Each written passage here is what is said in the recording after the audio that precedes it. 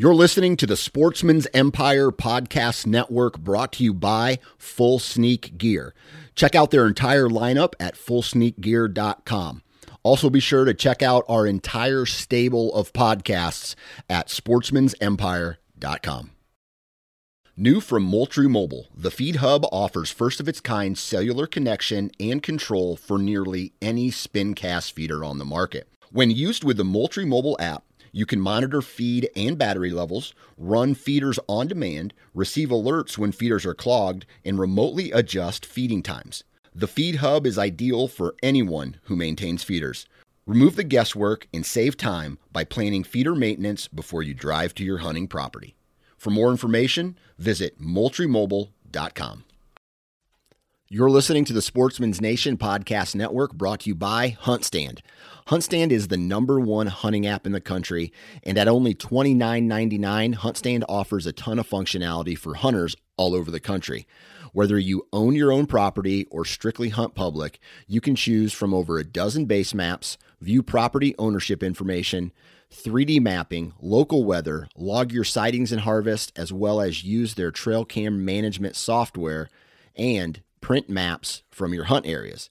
Download it today at the Apple App Store or Google Play. HuntStand. Upgrade your arsenal. The Houndsman XP podcast is fueled by Joy Dog Food. Joy Dog Food has a rich tradition of supporting the houndsmen of America. Founded in 1945, Joy is proud of its history and the relationship it has built with the American houndsman. And in 76 years, there's never been a recall. Made with 100% American-made high-quality ingredients, Joy Dog Food has one of the highest calorie-dense formulas on the market. For 76 years, this made-in-America product has kept hunting dogs in the field day after day, season after season.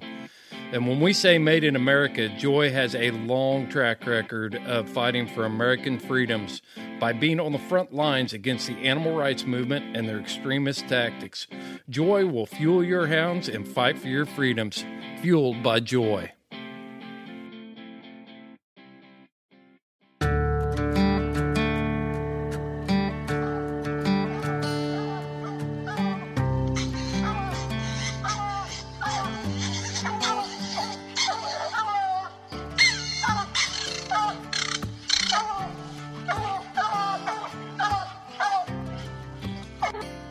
This is the Houndsman XP podcast.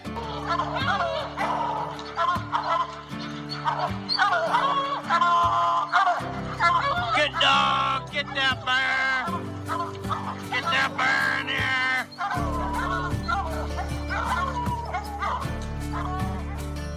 The here. original podcast for the complete houndsman.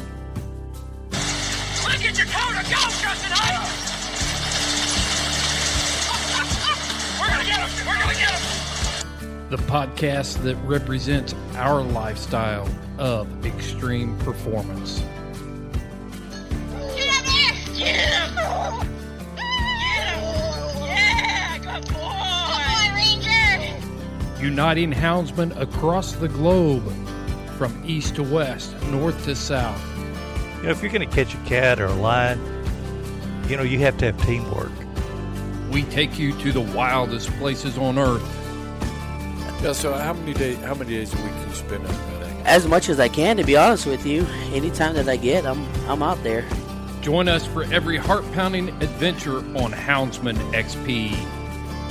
I'll tell you like I tell everyone else, I'm going to hunt whether you're here or not, so you might as well be here.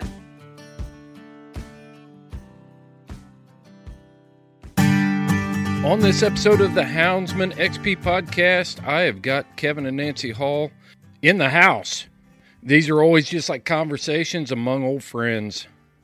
We get updates on lion season in Idaho, and of course we're going to talk about all those great products at Dogs R Treed. We're going to talk about a sale this coming Sunday, which is known for a big football game that we cannot say on this podcast.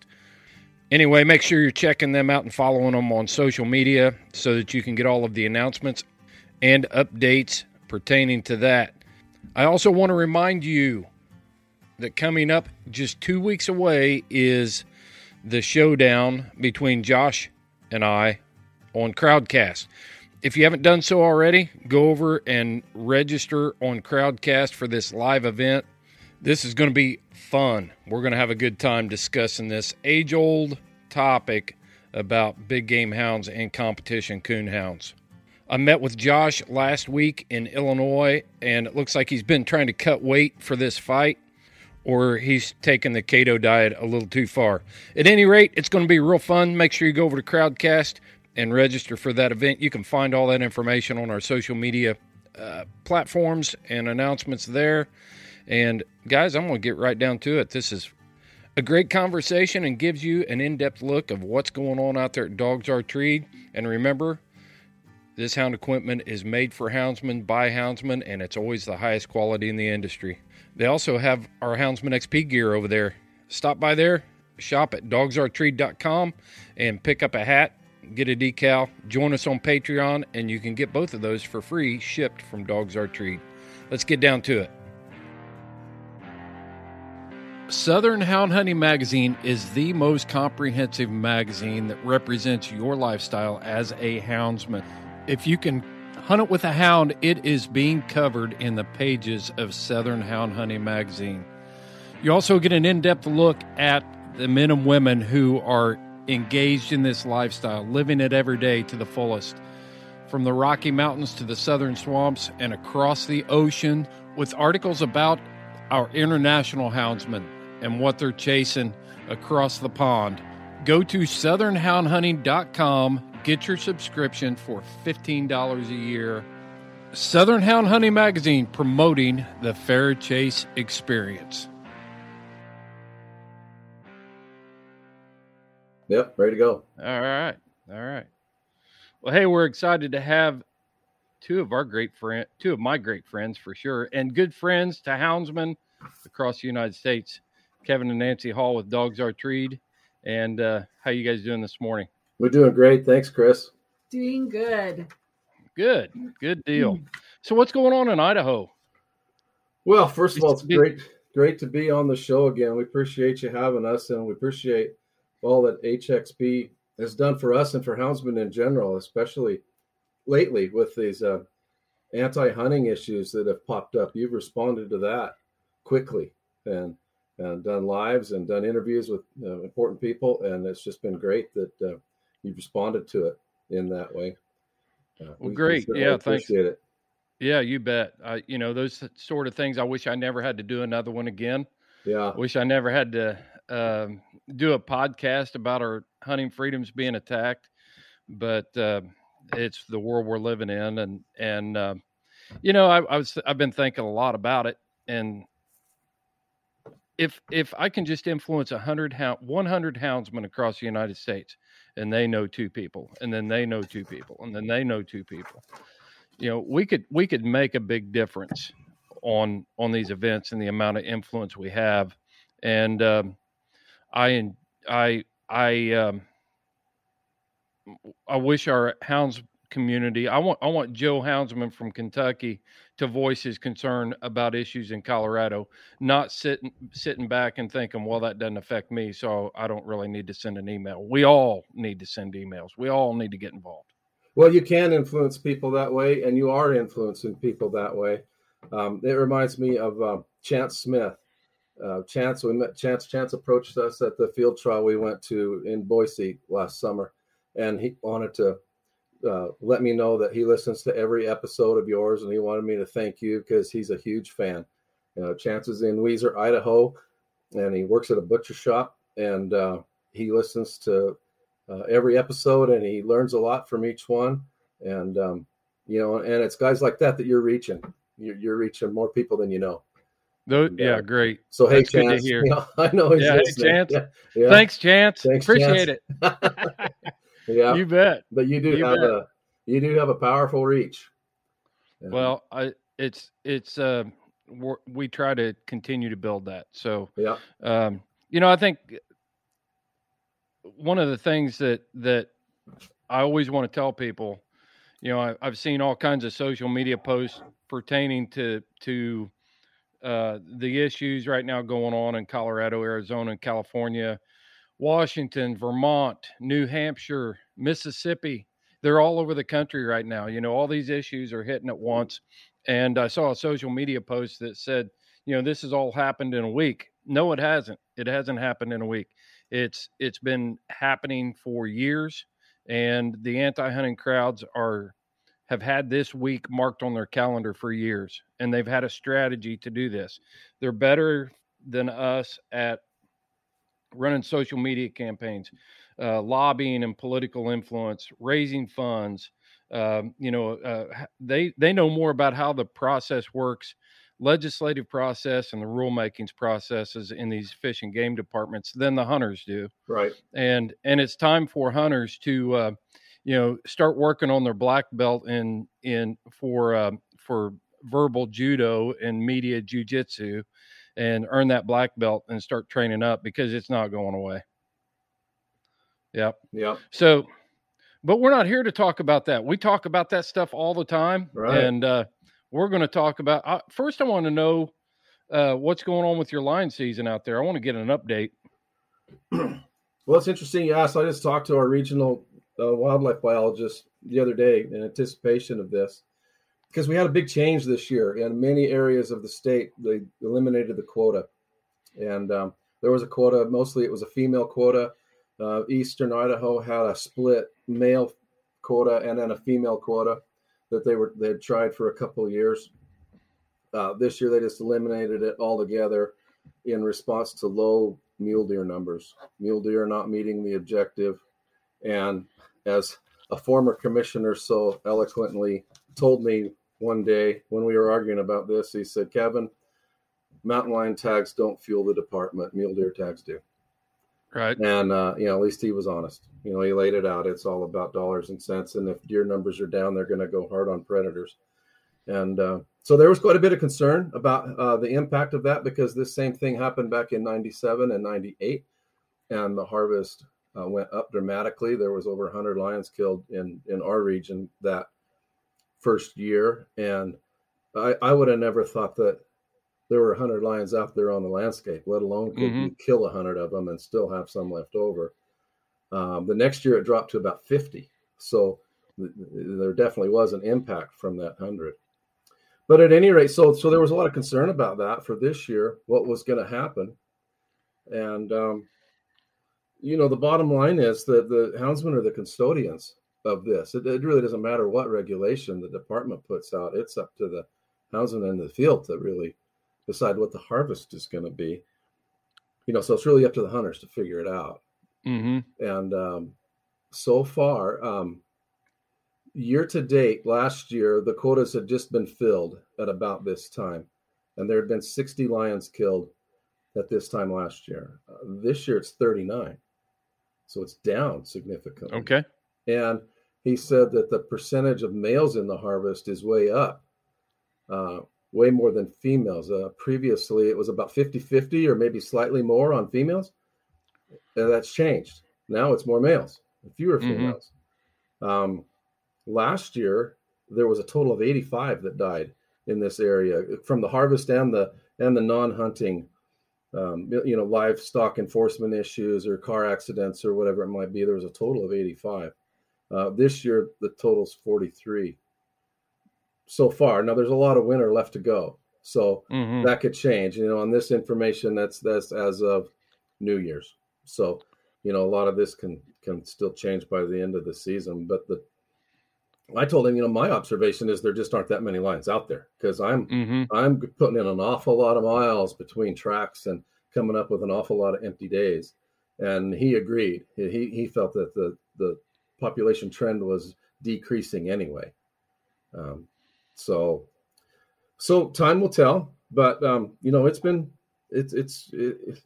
lucky in Idaho that we aren't fighting some of those same battles that we had just talked about. We just go hunt. Our battles are different. Our battles are different. It's just the opposite. Where other states right now are fighting just to keep their lion hunting, we're fighting to get the commission to shut it back down. They're trying to hunt them too hard.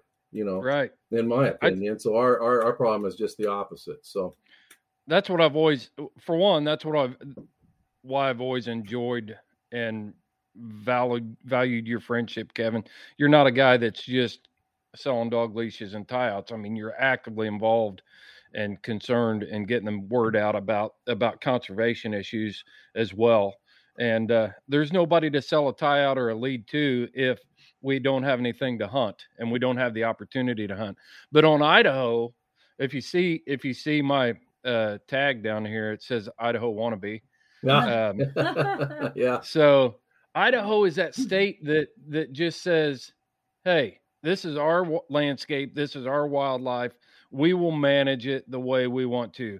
I see that they are just now they're making proposals for grizzly management. Right. And and that flies in the face of the U.S. Fish and Wildlife Service saying, oh, well, they're on the threatened and endangered species list. And Idaho says, we don't care. They did the same thing with wolves. And it's like, this is our game. You stay there. We'll take care of home. Right. I love it. Right. We had a grizzly hunt, but it was stopped by a judge after the tag. There was one tag for Idaho. The tag was drawn out, and then there was an injunction filed, and the hunt got stopped. And so they're in the process of getting it going again. That's right. In those That's areas, right. in the greater Yellowstone area where there are grizzlies, they're getting thick. It's becoming a problem. I mean, a serious a personal safety issue. A friend of ours was mauled by a grizzly a couple of years ago while he was archery hunting. Another friend of ours they have a cabin up in that area, and they have trail cams on their driveway, and they get pictures of grizzly bears at least twice a week in their driveway, going to their cabin, and the trails that spin off from there. So it's a constant awareness for them to know what's going on with the grizzlies, because they're all over the place. Yeah, Larry Anderson he was trying to guide lion hunters in the first part of the lion season up in Swan Valley. And he was sending me pictures. His lion tracks were covered up by grizzly tracks, and they're just everywhere. Yeah. I'm wondering when an organization, the anti-animal zealots have been very effective in shutting down hunting using the courts to do that for them by filing injunctions and things like that. I want to know when an organization is going to step up and sue either a state agency or the U.S. Fish and Wildlife Service in a wrongful death suit for their failure to manage these grizzlies, to some of these people that are getting killed by grizzly bears. Yeah, there you go. And in this area, I think that it would be quite shocking.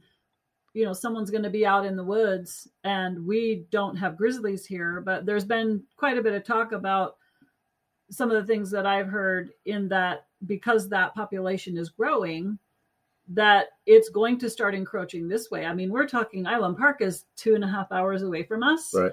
And sure. it will start to spread out, and then it's going to catch a whole bunch of people by surprise. And they're going to be like, wait, why is there a grizzly here? And why am I getting mauled?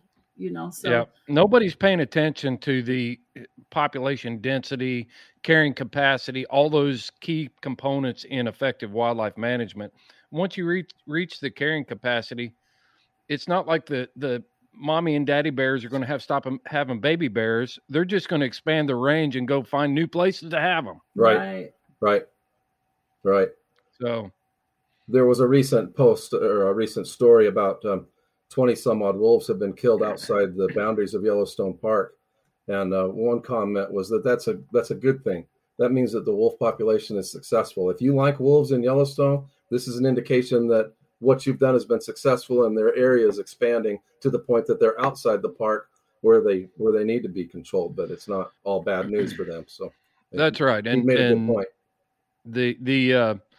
The whole wolf issue, I mean, we can go on and on, but the whole wolf issue, when that first started in that introduction into Yellowstone, there were several sportsmen and hunters and stuff that are like, no, don't do that, because they saw down the road what was eventually going to happen. But I think the hunting community, by and large, has accepted the fact that, hey, if they want to have wolves in Yellowstone and people want to go look at wolves in Yellowstone, that's great. Go do it. We can't hunt there. We aren't managing wildlife properly there anyway. It's not science-based wildlife management there. And so go for it. Just don't dump them in my backyard. I don't need them here. Right. Yeah. Yeah. So the hunting community's been tolerant of that within Yellowstone. It's like we don't need them in Ingham, Idaho. That's right. Yep. Yeah. Yeah. Hey, so how's your lion season going personally? Have you treated any lions? A couple. Yeah. I don't want to get into that too much, but I've been able to tree a few. The first part of December, there wasn't any snow at all. We had an extremely mild fall. There wasn't hardly any snow. I had some vacation time set up for the first week of December, and I pushed it back. And by the second week, there was a little bit of snow. By the third week, it started snowing, and it didn't quit until about New Year's. And if I got deep out there, suddenly, over your knees and up to your waist type deep with no base to it and just all fluff powder. Man. And that got tough real quick. And what it really needed to do was warm up and maybe rain a little bit and settle it, and then freeze. Did it? And that's exactly what happened. Yeah. So it's pretty good. It's pretty good getting around right now. And so, it pushed all the deer and elk down to winter ranges where they weren't before. So that generally makes lion hunting a little bit better because it concentrates game. So I'm looking forward to having it better for the rest of the season.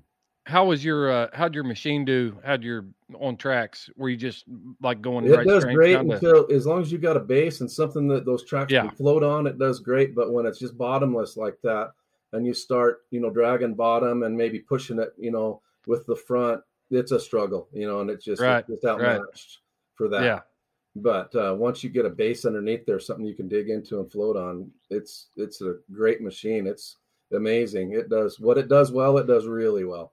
It doesn't take the place of a snow machine as far as being able to go high marking and go up single track trails and boondock and things like that. But for most of what I'm doing, it's just running up and down a canyon road anyway, Mm-hmm. And it's awesome for that. Yeah. I really enjoyed that.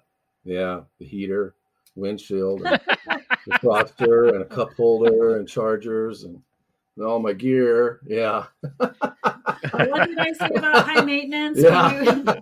We're getting this set up and trying to get all the lighting right. Oh yeah, I gotta get lights on it. Yeah. I have to. Yeah. Oh. No, I like that machine. Yeah, it's been great. It's crazy the things we find how we can spend so much time and so much of this livestock and consumer time. Oh man. My wife's constantly, what are you doing out in the barn? Oh, I'm, making a modification to this piece of gear. I'm working on this, or I'm, doing whatever. And it's all hound related. I'm putting new tie outs for the dogs. She's like, maybe you could fix the gutter that's hanging off the house. Yeah. Oh yeah. Yeah. It's, I know. I don't have time for that.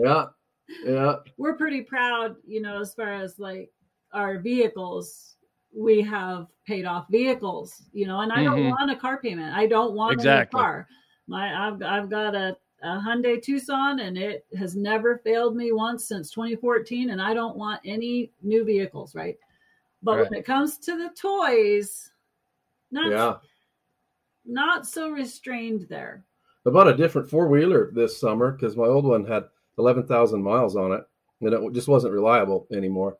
So we bought the Polaris Big Boss 6x6, the six-wheeler four-wheeler. Mm-hmm. It's got a 4x4 box on the back, dump bed box that make a strike deck out of it and whatnot. That machine's been great. I wish I had one of those years ago. That box is 4 foot by 4 foot?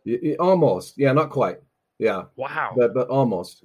Yeah. So I've got a rack that I can put 6 dogs up on it, and then have storage underneath.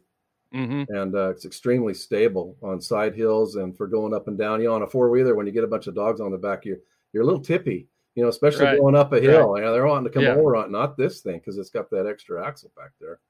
And man, it's been nice. It actually rides like a Cadillac. Yeah. I mean, no kidding. Fact, when I went on the first ride, we've got some friends that live about 2 miles up the road. And it rode so nice. We were excited to drive it up there and back. I mean, it's just crazy what a nice machine that is. Well, those four wheels on the back are all independent suspension. Yeah. So. Yeah. That's a lot different than the old one. The old ones used to be solid axle. Right. And they were like riding in the bed of a log truck. They were. Yeah. Yeah. This is entirely different. You don't feel that transition at all. It's fabulous. Yeah. Yeah. Yeah, so we're excited about it. It plows snow good too. Yep. So we're excited about that. He just doesn't As far have the as heater and toys. the windshield wiper on that. So No. I don't know. It's a toss up. Yeah, it's a summertime rig. Yeah. Yep. Well, you know what? We're not. Neither one of us are making any money on pumping Polaris, and we don't make a whole lot of money other times. But let's get into Dogs Are Treat. I'm excited to hear what's been going on with Dogs Are Treat, and it seems like every spring you come out with something new and innovative. I'm sure you're not ready to launch it yet, but we can at least pry around and try to figure out what you're up to. You know, Dogs Are Treat, we're in our second year. Last year, of course, was the best year ever. And we were able to make it to 4 different field trials last summer, and we really enjoyed doing that. And we've sponsored a lot of other trials, such as the New Mexico Houndsman Association. They've been good friends of ours. We're currently sponsoring the new Houndsman Kennel Club and their Tree and Free contest. They've got a catch and release contest for lions that's going on right now, and we're going to have a prize package for the winner from each state. So we're excited to be helping them. Our most popular products are the tie-outs. It's just been amazing how well those have been received, and we've sold over 5. I know we've bought over 5 miles of that mainline cable. No way. Oh yeah, easily. Oh yeah. We have to order that we're ordering it every week almost. Yeah. 500 feet here, 500 feet there. It's been sometimes 1,000. It just depends. Yeah. And you guys started making those in custom colors too, as well, right? And that's a big change for this year. Yeah. This fall we got some different colors, and so there's 3 different mainline colors and 9 different colors for the short leads that you can choose from when you order them. And it's been fun to see the different color combinations that people choose, and when they come in and get them laid out, and they're all cool. Yeah, it's fun. It's fun. We'll look at some of them and we're like, wow, that was a good idea. That's awesome. Yeah. One of my favorites, I like to call it the Patriot. We've got the white main line, and then you can do the red and blue leads. It's just, there's so many of them that are beautiful. And then it was funny because Lauren, when she saw one of the pictures the other day, she's like, oh, it's the watermelon series, because it was hot pink and green. Yeah. But it's fun, and people are buying tie outs in new colors, even though they really don't need a tie out because they see the new colors. But it's been a lot of fun, and they're really beautiful. I list that as one of my pieces of essential gear. Yeah. When I'm traveling to Virginia or wherever to bear hunt or lion hunt or whatever, that tie out's always in the truck. Guys watch me set that up. Other houndsmen will watch me set that up, and immediately it's like, where'd you get the tie out? There's no chains to untangle. There's, all that old stuff that would take, 20 minutes to untangle everything, get it staked out. I mean, I'm not kidding. 3 minutes of setup time. Yeah. And you're putting dogs on the line. Right. And you don't need 2 stakes. You don't need, and there's just so many options there. But I want to talk about, I want to give people an idea and maybe help out here a little bit from, but what's your paid staff look like, Kevin and Nancy? You're looking at they're out there. Yeah. It's, Yeah. So you don't have this. Yeah. So you don't have 20 people out on the floor of your manufacturing plant putting these things together. Nope. No, and that's the beauty of it too, because an order comes in and we go make it. And especially since we went with all these custom colors, we were trying to make them ahead. Yeah. Because it was all the same standard 2 colors that we had. We really can't anymore because everybody wants something slightly different. So it's all made on demand. And so we even picked up the slogan, we can make yours next, because an order comes in and we go make it. So yeah, so we used to be able to keep, from like the 2, 4, 2, 3, 4, 5, 6, 8, and 10, we would try and keep 2 or 3 of the main line in stock. And obviously, like he said, we can't do that anymore, but we still are turning stuff around super fast. We like to have product made and out the door, oftentimes same day, sometimes 2 days, worst case scenario, 3 days, only because, Kevin does drive a train. And so when he's gone, we just have to wait really for him to get back so that we can get that finished up. But we still are one of the fastest shipping companies, I believe, especially in this industry. We knock them out and we send them out fast. Yeah, that means a lot to us. It does. Yeah. It starts to bother us, honestly, if it's more than 24 hours. And we've said that before. And it really, like, we start to get agitated. Yeah. Yeah. Just not at each other. Right. Right. Well, you put you put your money down for something, you expect to get it. It's the society that we're in, but it's just a fact. You ordered it because you want it. And I learned that from my daughter. She's a big shopper online, and she said, "Oh yeah." When we first started out, she says, "If I order something that day and I don't see my tracking number by the end of the day, she says I get frustrated with that." And it's just kind of something that has always been a priority for us. That's great. As far as stats go, one of the things that I know that we're both very proud of is our return customer rate. And it's funny because when we first met you, we hadn't been in business very long. And you had asked us at that point what our returning customer rate was. And we were so new, it was like 5%, right? And now I see how ridiculous that was, but you got to start somewhere.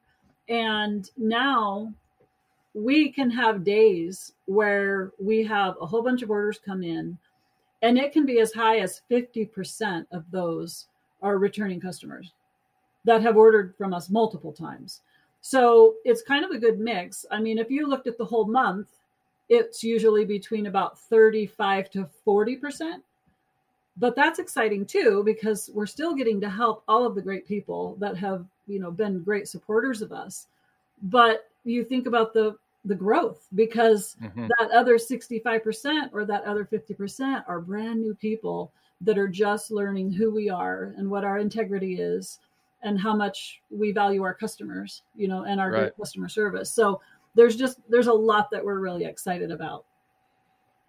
And you should be. I've watched the growth that you've experienced, and you guys have helped us grow too. So it's been mutually beneficial. It has. And as I'm talking to new sponsors, I often bring Dogs Our Treat up and talk about the relationship that we've had since the beginning, and how we have not only just business relationship, but we talk about hunting. We talk about, we've got a friendship going. Yeah. Yeah. I have to tell you something that I think you'll like. So I've been very frustrated over the last 3 days because we had an order come in from Australia, and he had first sent us a message and asked if we could ship to Australia. Well, we've done it before, so sure.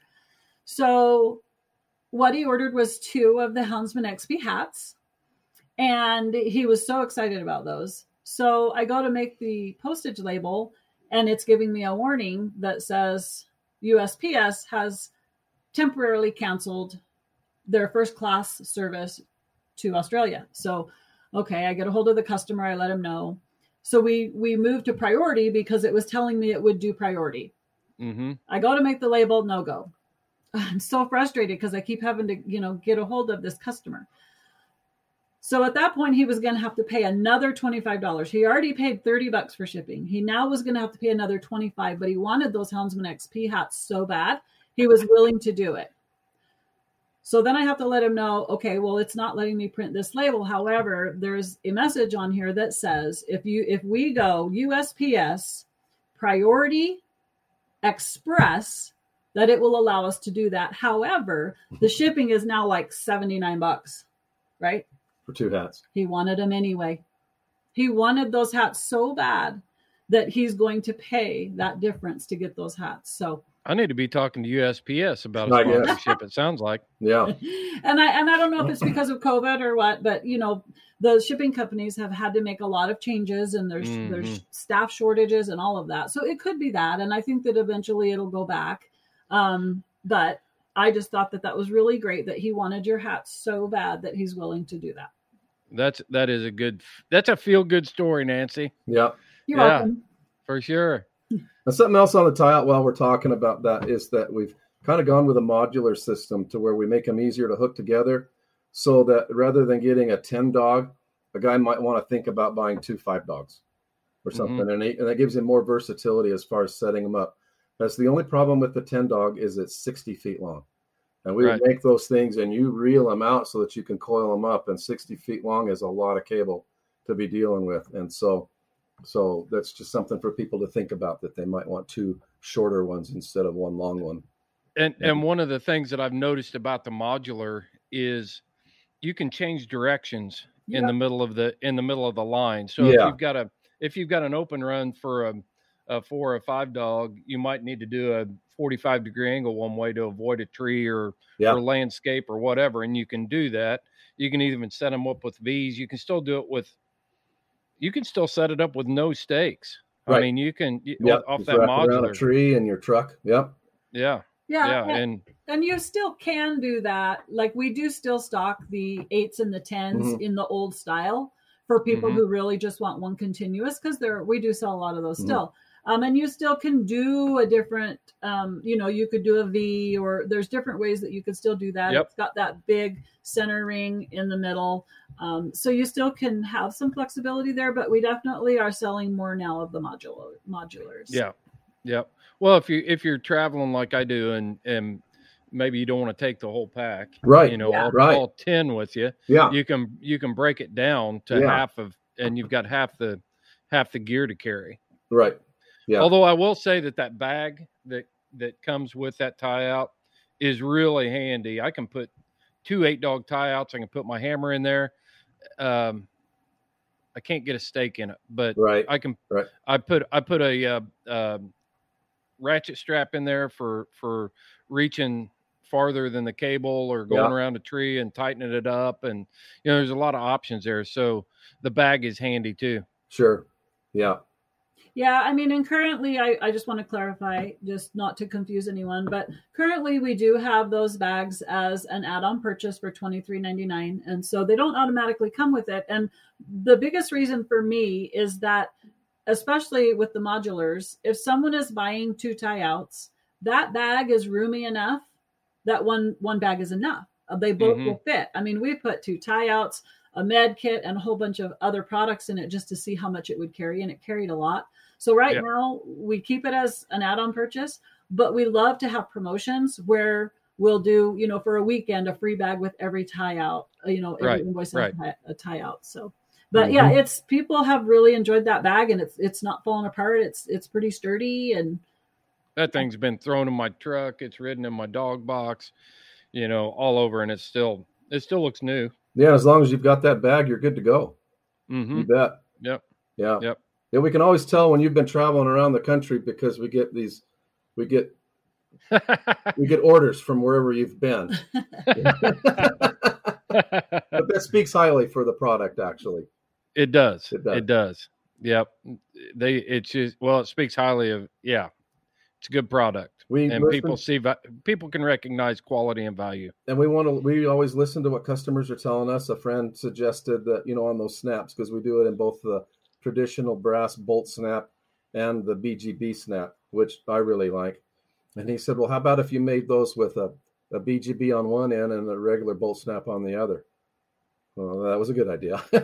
And so now we offer it that way too. So, that's my favorite. We respond to the customers. And the customers come up with all the best ideas, actually, people in the field, and we respond to it, and it's worked out really well. So we enjoy hearing the comments from customers. And in fact, you can go to our website and see reviews on all the products now. Those reviews get posted, and people, it's really well received. Mm-hmm. What else we got coming from Dogs R Treat, or what else you want to talk about? What's new? Well, what's coming? Well, I mean, whatever. I know, you're the one with the notes. Right. How about more HXP gear? We've got new HXP hats. The canvas back, is that the material? It's actually an oil canvas hat. We chose that. It's a you had to ask me. What's the brand of the hat? I can't remember. I believe it's a Richardson. Yes, Richardson. Yeah. It's a Richardson hat. Thank you. Yep. I was blanking on that. Yeah, they're good. So Richardson is kind of an industry standard in hats now, high quality type stuff. And I chose that oil canvas material because I've worn it and I love it. And in the wintertime, it's a good hat in the wintertime. It keeps your head dry when you're walking through underneath, either in the rain or if you're in the snow country and you're walking under evergreens. I learned that by experience. You know, you get a wet head pretty quick, and that oil canvas hat is endures the weather good. Yeah, it looks good too, and you've got it in a dark olive green and a tan color, so it matches like the earth tones that a lot of the gear you're probably wearing anyway. And good looking setup, good looking. Yep. And we're going to. Yep. So, and people can find all the Houndsman XP gear that we have right now at Dogs Are Treed, and you guys are in a specific page for that. So, right. Nancy's got a thermos with the Dogs Are Treed logo on it, and we've been selling a lot of those. It's a good-looking thermos. She made up gift certificates, so you can buy gift certificates on Dogs Are Treed. Mm-hmm. And then that's a great idea because, like, you get a gift certificate, then I can decide what I want to spend that gift certificate on. I love gift cards and gift certificates. Yep. We've got new logo hats of our own with a hound treed. It's those are sharp. The tracing of a real dog treeing, and so they're very authentic. Yep, very sharp. And Nancy made a new Hound Mom series. Sold quite a few of those. Sold a lot of those. Pinks, purples. Those are good. We talked about the tie-out colors. We've got a new leash coming out. Let's talk about this. About the time that this podcast probably airs, by Super Bowl Sunday, we'll have that. And I know when I mentioned it to you, you thought, "Oh, great, a new leash." Yeah, well, how can you make a leash different? Well, there's things about the cable leash. Most of the traditional cable leash comes with a loop on the end, a fixed loop. And those are good leashes, and we sold a heck of a lot of them. They're good leashes, but that loop's kind of always bothered me, and so we're making them a little different. Now the leash is the same as a standard leash. We've got a good quality snap on the end, and our thimble, and our heat shrink. On the crimp, we've got a 1-inch slide ring on it. But when you get to the handle, it's got the same vinyl or the PVC tubing overwrap over the handle end, but it's not connected back to the leash permanently. You've got the vinyl, and then you've got the snap and another thimble at the very end, so that you can wrap it around and hook it to itself, and it makes a loop, or you can have it straight. And the advantages of that are, one, when you're carrying it, it lays flat against your side. When you have it over your shoulder. If you've got that loop on your side, it tends to twist or gets cumbersome, or stuff gets caught on it. And then if there's more than one, then it can be somewhat bulky. So by making it a straight leash, it eliminates all that, and it lays nice and flat. And then it also, when you're going to wrap it around a tree or a branch or a bumper hitch or whatever it is that you're going to tie your dog off to, it's a lot easier to feed that single line through or around something than it is to try to get the loop around something.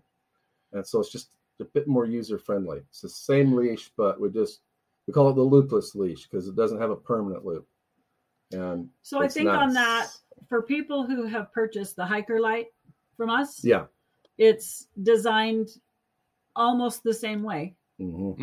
So if they were trying to picture, okay, what is he talking about? If you've seen the Hiker Light, if you've used it, seen it, it's similar to that, but it's not with that smaller cable, and it's not with the smaller snaps. It's more of the original size of things. Yeah. I carry the Hiker Light. I carry the Hiker Light with me in my pack as an extra, as a spare. It's kind of like the emergency. I've got somebody else's hound here, or I left my leash at the truck, or I need an extra leash, and boom, I've always got it with me. It doesn't weigh anything to carry it. What the advantages I see with this new leash you're coming out with, when you've got that permanent loop, there was always a breakdown in that loop. You guys have remedied some of that with the heat shrink, but it always rusted and deteriorated right there at the crimp. And eventually that loop is going to break. Yeah. It's going to break. So by making it a straight line and a thimble and heat shrunk, then we eliminate that. So the cost of this, I was just at the Grand American and there were racks of $7 leashes there. I mean, and you look at those and you think, do I buy a $7 leash or do I spend more money and buy, I can buy $7 leash 5 times, or I can buy a Dogs Are Treated leash one time and have it the life of all 7 of those other leashes. Yeah. And then the loop deal or the hook, the other thing that snap did, all those traditional leashes, they always just put that brass snap right in the loop. Right. And so it's just riding in there. Yeah. And when you attach that to a tree or bring it around and snap it back into that ring, it wears in that loop and it wears your loop out fast. In the same spot. Yeah. Yes. Yeah. Yeah. Cause it's, it creates a pinch point right there. Yeah. And eventually you're going to break that leash. Yeah. Yep. Yeah. I think about that when I'm building them. I think the guys are going to lose this leash before they wear it out. That's right. And that's a good way to have a leash. Yeah. Mm-hmm. I think of all the times I've been on a side hill and had dogs tied to a tree and 2 dogs onto a leash, and there's something in the tree that bails out and runs down the hill the direction I do not want to go. And I'm totally relying on that leash to hold those dogs there. Yeah. It's a big deal. It's a big deal. And I've had the leashes break at that loop where it rusted away while I'm leading dogs out, and boom, now what are you going to do now? You got 3 feet of slick cable right there. It's not good. It's not good. It'll come in we got 9 different colors now in that cable. So there's lots of options that people are going to have with it. And I think it's going to really go well. Yeah. It's a nice leash. We like it. We've had, of course, anyone in business is going to have comments, and things like that about certain things. And we've had a couple of customers that have, either texted us or called us to try and find out what's your best price on this. I can get this leash for, like you said, $7 or $9. And that's great. If that's what you want, if you want to be replacing those. We don't really like to buy things just to have to replace them in a couple of months. And so that's how we figure out, how we want our products to be made. And we think about that durability factor and all of that. So we just will never, ever have a $7 leash. It's not our goal. Right. Yep. We want things that last. Well, the houndsman's going to test it. The houndsman's going to test it. That's for sure. Yeah. Because pulling snowmobiles out of a snowbank with a leash, using it for tow rope, all kinds of things. Yeah. I was kind of looking through your website here. So just giving us an idea, your standard leash right now, what's the cost on your standard leash? Oh gosh, you're put on the spot. I think your price. What are you showing there? $23? No, 19. Yeah, I don't buy them. Yeah. Well, we had to raise them a couple dollars because of the just everything that's going on in the world, and we all of a sudden started taking a pretty big hit. So they are now, our standard single dog leash is $19.99, and the 2 dog is $23.99. Yeah. One of the great things about us is that we see a lot of the other websites. They'll get excited about a 10% discount, and that's great. That's really great, but we definitely like to run more promos, I think, than what a lot of people do. And so you'll see those on sale a lot. So but $19.99 and $23.99. Yeah. So and there's always the Houndsman HXP discount, HXP 20% off discount code.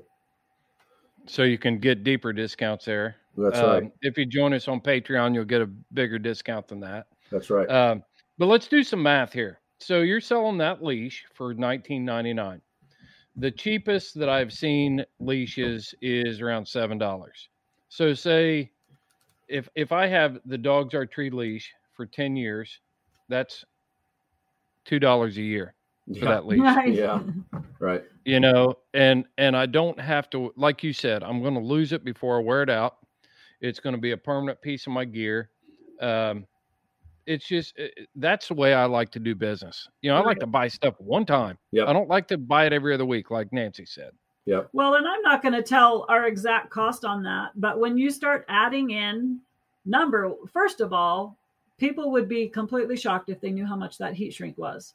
Yep. And, you know, we have to order it in many, many, many rolls to keep up with everything. So when you're looking at the cost of what our leashes cost, especially for like a 2-dog, our 2-dog cost wise is already several dollars more than what people are selling a $7 leash for. I mean, right. They are expensive to make, but that's what we choose. We're not running a sweatshop, like you said. Exactly. Before. It's us two, and our time is worth something. Well, and not only that, I mean, I'm going to say it again, and I say this when I promote your company. It's a houndsman. It's a company ran by houndsmen that know what houndsmen need. Yep. And it's not trying to get junk out the door to make a buck. You guys, every product you guys have ever made, I've looked at it and I've thought, you know, this is a valuable product. This isn't just a race, is your term, race to the bottom on see who can sell the most. You want to sell quality. Yeah, I mean, and I know that people have never seen this from us because they're not in our house when we're done with a product and it's got the straps all tied and everything. But when we're holding that tie out and we're getting ready to put it in a bag and put it in a box, we literally are looking at it and we're seeing its beauty. Yeah. It is. Yeah. It is not just some quick piece of stuff that we make and we throw in a box. Like it's like seeing our baby, you know, because we don't have it. But anyway, to us, that's what it is. Like we literally will verbalize, oh my gosh, that's beautiful. Yeah. You know, I mean, because it is. Well, and it makes you proud because you know that this guy in Wisconsin is going to love this tie out. Yeah. We visualize. I don't even know him, but he's going to love it. We literally visualize and talk about it often about how that customer is going to feel when they open that box. Mm-hmm. Right. What other products? I want to shift gears. We got about 15 minutes left here. Any other big announcements we need to talk about? Yeah, there is. We just closed a deal yesterday on an antenna, GPS tracking antenna. It's from LL Electronics, and you'll recognize that name from the telemetry industry. They've been making telemetry since 1974, and they started in falconry and shifted to dog tracking as well. And I used to have one of their old MN10 receivers back in the day. I ran a lot of their equipment. Of course, when GPS came out, you know, it put the telemetry guys in a bad spot. But L&L has not sat back and not responded to that. They looked at the GPS and thought, what can we do to add value to this system? And their answer was in the antenna, in a packable, expandable, long-range antenna. You know, the antenna that you use when you go question mark and you need something more than the standard antenna. What the manufacturer offers is a long collapsible tube antenna. Right. And those are good, but L&L has come up with a double-bladed Yagi type antenna. So it looks for just GPS? For GPS. It looks like your old telemetry antenna, but it's a 2-element, and it's on a nice firm handle. I wish I had it with me. It's in my backpack right now is where it's at. Right. But it folds out and it's real handy. The side antenna arms, you know, they're like on a tent pole type bungee cord, and so they snap into place easily. And shock cord. Nice handle on it. Shock cord, thank you. And then it screws in to the GPS unit and picks up it's tuned to the frequencies, the 150 to 160 megahertz frequency that GPS uses, and it is a big improvement over the omnidirectional collapsible antenna. Mm-hmm. That antenna is good. It's an improvement over the standard antenna, but it's good. The way it works is it stands up there and it's trying to pick up a signal from every direction, and whatever signal finds it picks up. With the directional antenna, it's more focused, and wherever it's pointing, it's sending. It's like the diagrams of a headlight beam, and you've got your floodlight versus your directional long range light. Well, the omnidirectional antenna is like a floodlight that's picking up everything from all around. But with the Yagi antenna, it's more like the focused beam, in that direction. And man, that flat works. You had to use my friend of mine, Steve, tracked it. One of his callers 16.7 miles, and he ran out of road. He was doing a test, and he had it on a high point, and he was just driving out the valley on a road just to see how far it would pick up from. And he got up to 16.7 miles, still had a strong signal, and he ran out of road. So it could have gone farther than that. Where I found it's been really good is when the dog's around a corner, even, dog's just up the canyon that you're in, but he went up a side draw and he went question mark, and you can't pick him up. And you get that thing out and point it up the canyon, and boom, it finds him. And it's been great. Wow. It's a easily packable size. Like I said, mine's in my backpack right now. It's always going to be there. There's some really good antennas made for pickups.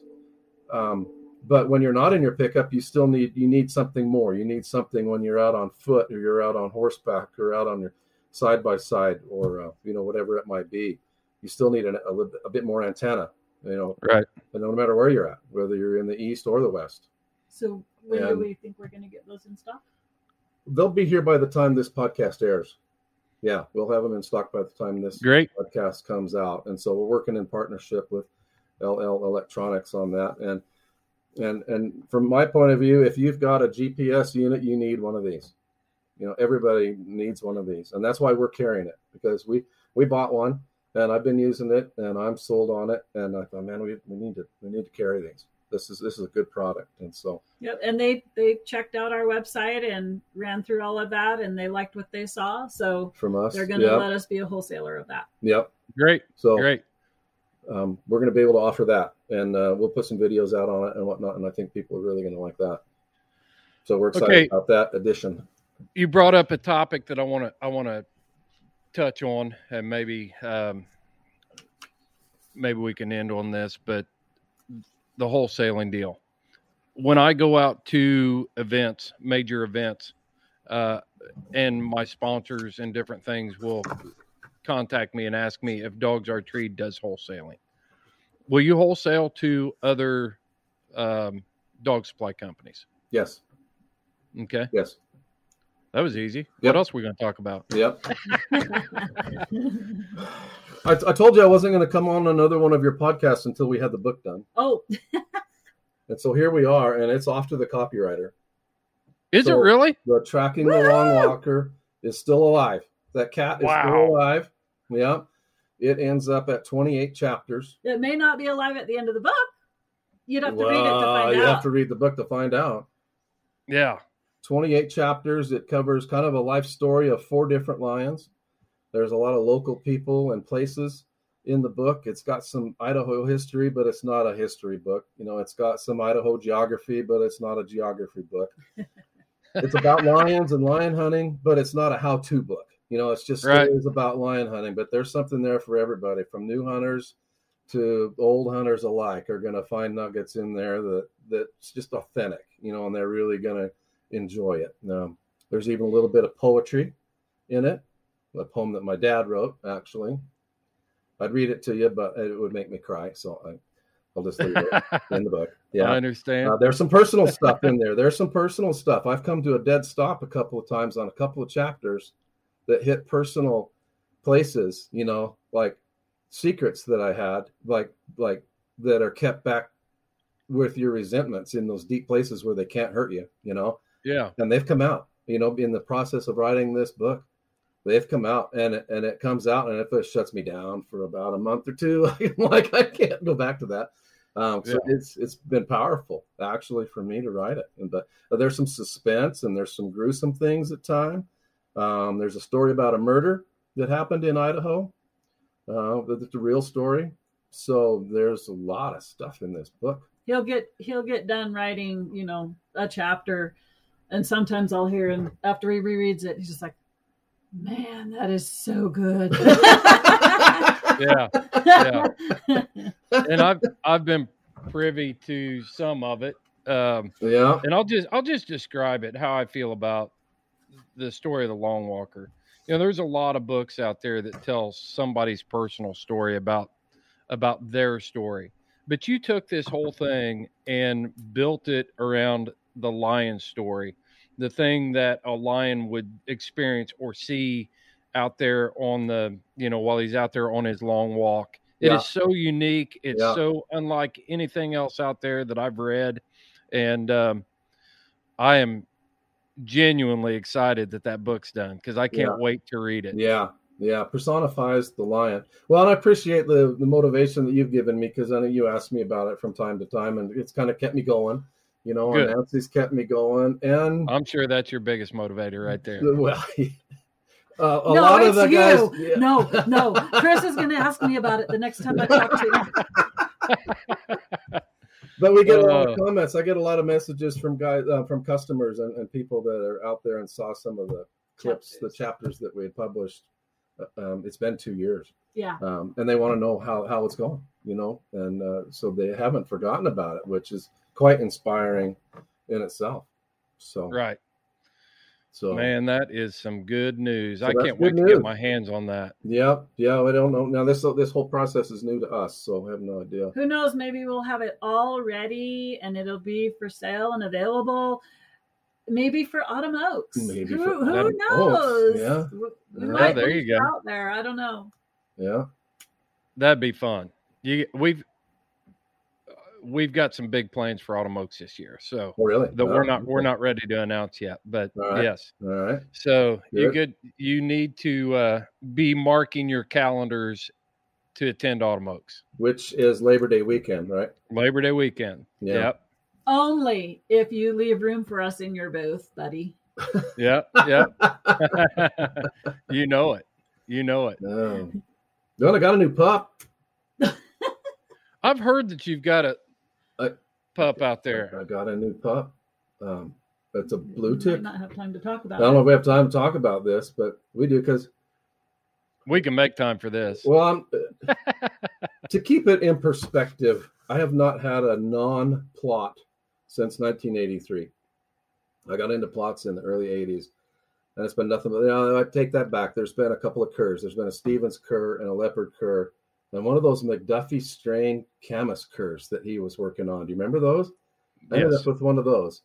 I remember reading about them in the Old Full Cry magazine. That's right, in the Old Full Cry. Yep. And so, but there's been a few curs come and go, but it's been nothing but plots since the 80s.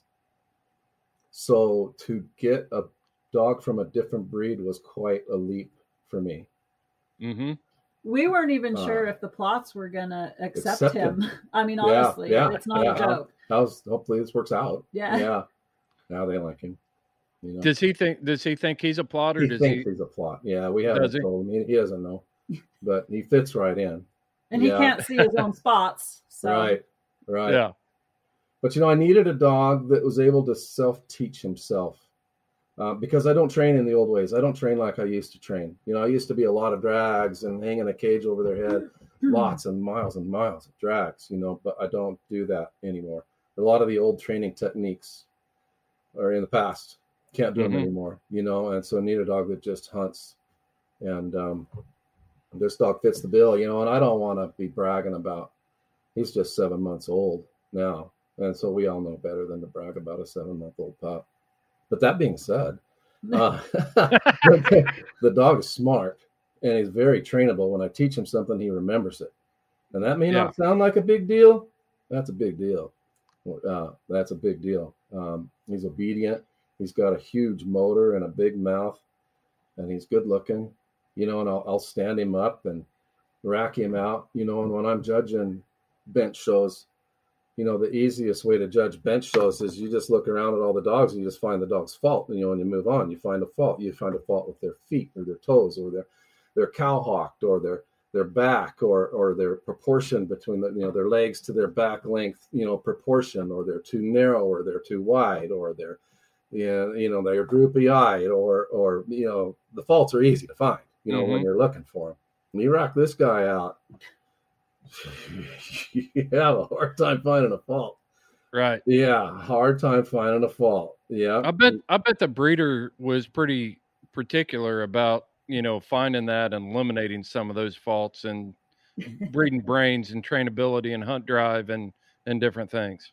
Well, my confession there is that, most of the time when I'm looking for a dog, I'm all about the research, and I'm digging into that deep, and I'm going through paperwork, and I'm calling people 3-4 generations back, just to ask about this dog or that dog. And that's not the way it happened. I'm just totally reliant on all those breeders in the past, on this one. But they obviously knew what they were doing. Exactly. He treed at the first tree he was ever at. I led him to his first lion tree, and I just, as I was getting to the tree, the cat jumped out, and I ran to another tree just 100 feet away, close. And I turned him loose. And by the time I got there, he's treeing. And he hadn't treed on anything yet. I hadn't showed him anything over his head yet at that point. Right. And he was treeing when I got there, and he never stopped. And then I had a pretty good track one day, and I put my best dog on it, and he took off opening freely. And I knew it was a good track. So I just let him go. And he ran with my other two dogs track for track the entire way, and treeing when I got there. So he made his first track. And so we're pretty excited about him. Yeah.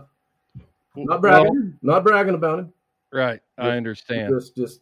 I hope. Since I know the guy that bred this litter of pups, I can give you an update on the rest of the litter. Casey Stutzman has 2 of them up there in Montana. And he's been running them online. He's very pleased. He has similar comments. Jacob Campbell has one in West Virginia that he's very happy with. He says the same thing: big motor, brains, plenty of drive, prey drive and hunt drive seem to be in the right amount. And then I've got one that I bear hunted, and I didn't even mean to do it. I mean, it was totally accidental. And I'm not the guy that wants to get a young dog beat up and hurt the first time they're out hunting. This pup, I just more or less was carrying him in the truck with me just to get him used to riding and different things like that. And then one day I let him out to walk with me down the trail, and he jumps in on a bear race and runs it for, man, I don't even know how far. They ran that bear past me 3 times. And he was at the bay up, keeping his distance. He wasn't in its face, pulling hair and stuff like that, but he was there. And then from after that, man, he started treeing and doing different things. The bear bayed up, and then it climbed a tree, and boom, he just rolls over into treeing. It was amazing. Very consistent litter. Well, I have to say that I think I heard you on a podcast talking about one of his siblings that you happen to maybe own, and all of those things that you were talking about, our jaws dropped open, because those things are exactly what he does. When you were talking about when you come home, if you don't go over there and acknowledge him and whatever he wants, he will continue to bark until you do. And then after you do, he's good. Yeah. Which for us is hard, because Kevin could get home at 2 a.m. He could get home, it doesn't matter. Kevin gets home at all different times, right, when he's been gone to work. And but he's sounded exactly like what you were saying about the pup that you have. And it was laughable. It was funny to hear you say that. Junior, your pup's name is Junior. Right. Big Country Junior. He's out of Big Country and my Jazz female. It's a second cross we've made. When I had Mongo, well, let's back up to Big Country real quick. I mean, they're just smart dogs, and they just stretch out on the gate and they look at you and they whine and they act like great big babies. And as soon as you come over and talk to them and pet them and tell them everything's okay, man, they're done. They go back in their dog houses. They're good. Yeah. people are constantly asking on social media about, what kind of pups Big Country is throwing. And I do believe that the female plays a big role, but I've never, ever seen a stud dog like this that marks his pups with looks and ability. I can see videos of a blue tick or even some of these walker crosses that are treed, they do the tree videos of them. Yeah. And I recognize them, I recognize them. It's uncanny how prepotent he has been as a stud dog. And it's nothing to do. I'll put this in there too. It has nothing to do with anything that I did or Donnie Walston did. Right. This is years of concentrated breeding that guys long before us recognized, and they created that. Mm-hmm. We were just the beneficiaries of it. And, Donnie, and I'm really a beneficiary of it because Donnie allowed me to be a part of it. Well, we're glad that they did, because they've got something going on there. That's for sure. Yep. I think he's going to definitely leave his mark. Well, I didn't want a new puppy, but I'm glad it's him because he's pretty awesome. Yeah. Yeah. What we missed? We got any final thoughts? Final thoughts. I wanted to mention a couple of episodes that you've done. The episode with Shorty on raising dogs on a budget was really, really good. And if anybody missed that's one to save and go back and listen to over, because there's some real gems in that one, about getting your wormer, getting ivermectin at Tractor Supply for your dog, get it for the horse, for the dog. And he gives you all the right doses and everything. That one was really good. Now, if he could just come up with some Regeneron and some hydroxychloroquine, we'd be in business, right? That went over my head. Yeah, right. And this whole series, the Truth series with Josh, has really been an eye-opener for me as a Western hunter. It's been a great exposure to Eastern hunting and the competition coon hunting. I guess I have to admit I was pretty naive about a lot of the things that are going on back there. Like the $6,500 hunts, truck hunts, and guys that cast cost me a 4-wheeler. Right. $100,000 hunts. Yes. Around here it's $10 entry fees at the field trial, and you're questioning whether that was money well spent or not. Right. A whole different league back there. So it's been great. The thing about competition coon hunting is it's something that it's what I grew up on. It's what I grew up doing. It's made such a big impact in our hounds and the hound sports. And Josh does a great job of being able to present that in a way that is appealing to people and interesting. He's a great host. He does a great job over there on that with the Truth. I personally was staying away from it before we brought Josh on board because I had kind of some mixed feelings about competition coon hunting. I've done it my whole life, but I kind of got over it. Josh has regenerated and shown me what value there is in it. Yeah. Not only for the podcast, but overall value. If we're going to make hound hunting mainstream, then this is a great way to do it. I mean, we're talking about there's 2 different registries going to host $100,000 payouts this year. That's the grand prize is $100,000. We've got the Tournament of Champions, which is going to pay $50,000. We've got, the Legacy Series. We've got the Slant. We've got all these things that this is big business and big industry, and it's mainstream stuff. And I often ask myself, where would we be as in the hunting community as houndsmen without competition coon hunting? Yep. That's what I've started asking myself in the last 6 months. Yep. Well, that series has been great. It's made me rethink the value of my dogs. I think that my $1,000 dogs now are about worth at least $1,250. Exactly. Yeah. Exactly. Well, it's always great to talk to both of you, and thank you. Yeah, I just can't say it enough. If you need the highest quality products made by houndsmen for houndsmen, then you need to visit Dogs Are Treed, order from them on their website, and Watch for Super Bowl Sunday. Super Bowl Sunday. It'll be fun. It'll be fun. There'll When be it's some ads. There'll be some promos. You're putting some pressure on me because I'm not even sure when Super Bowl Sunday is. And February 13th. okay, I've got some time. Yeah. To get this put together and make sure it's out by Super Bowl Sunday. Yeah. There would be big sales on Super. We did some impromptu sales last year on Super Bowl Sunday, and it was the biggest day we've ever had. Yes. The biggest I remember you saying that day. And so we thought, well, we're going to make that a thing. And so customers can watch for that. Yep. Yeah. Well, thanks for all your work that you do for the hound hunting community and pumping out great products. Thank you. Thank you, Chris, so Good talking much. to you. We appreciate you. Bet. Yep. All right, Thanks, everybody. you bet. Until next time, you follow your hounds on I'll Follow Mine.